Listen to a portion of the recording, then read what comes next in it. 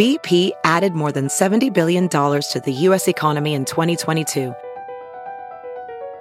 Investments like acquiring America's largest biogas producer, Archaea Energy, and starting up new infrastructure in the Gulf of Mexico.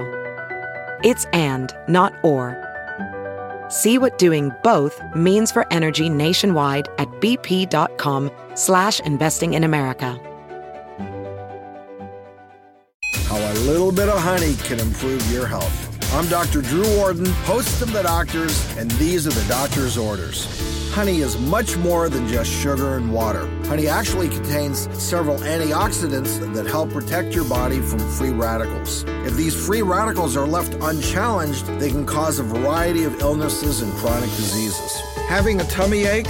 Just a tablespoon or two of honey can counteract indigestion because honey doesn't ferment in the stomach. It actually helps boost your digestive system and makes it easier to process other foods.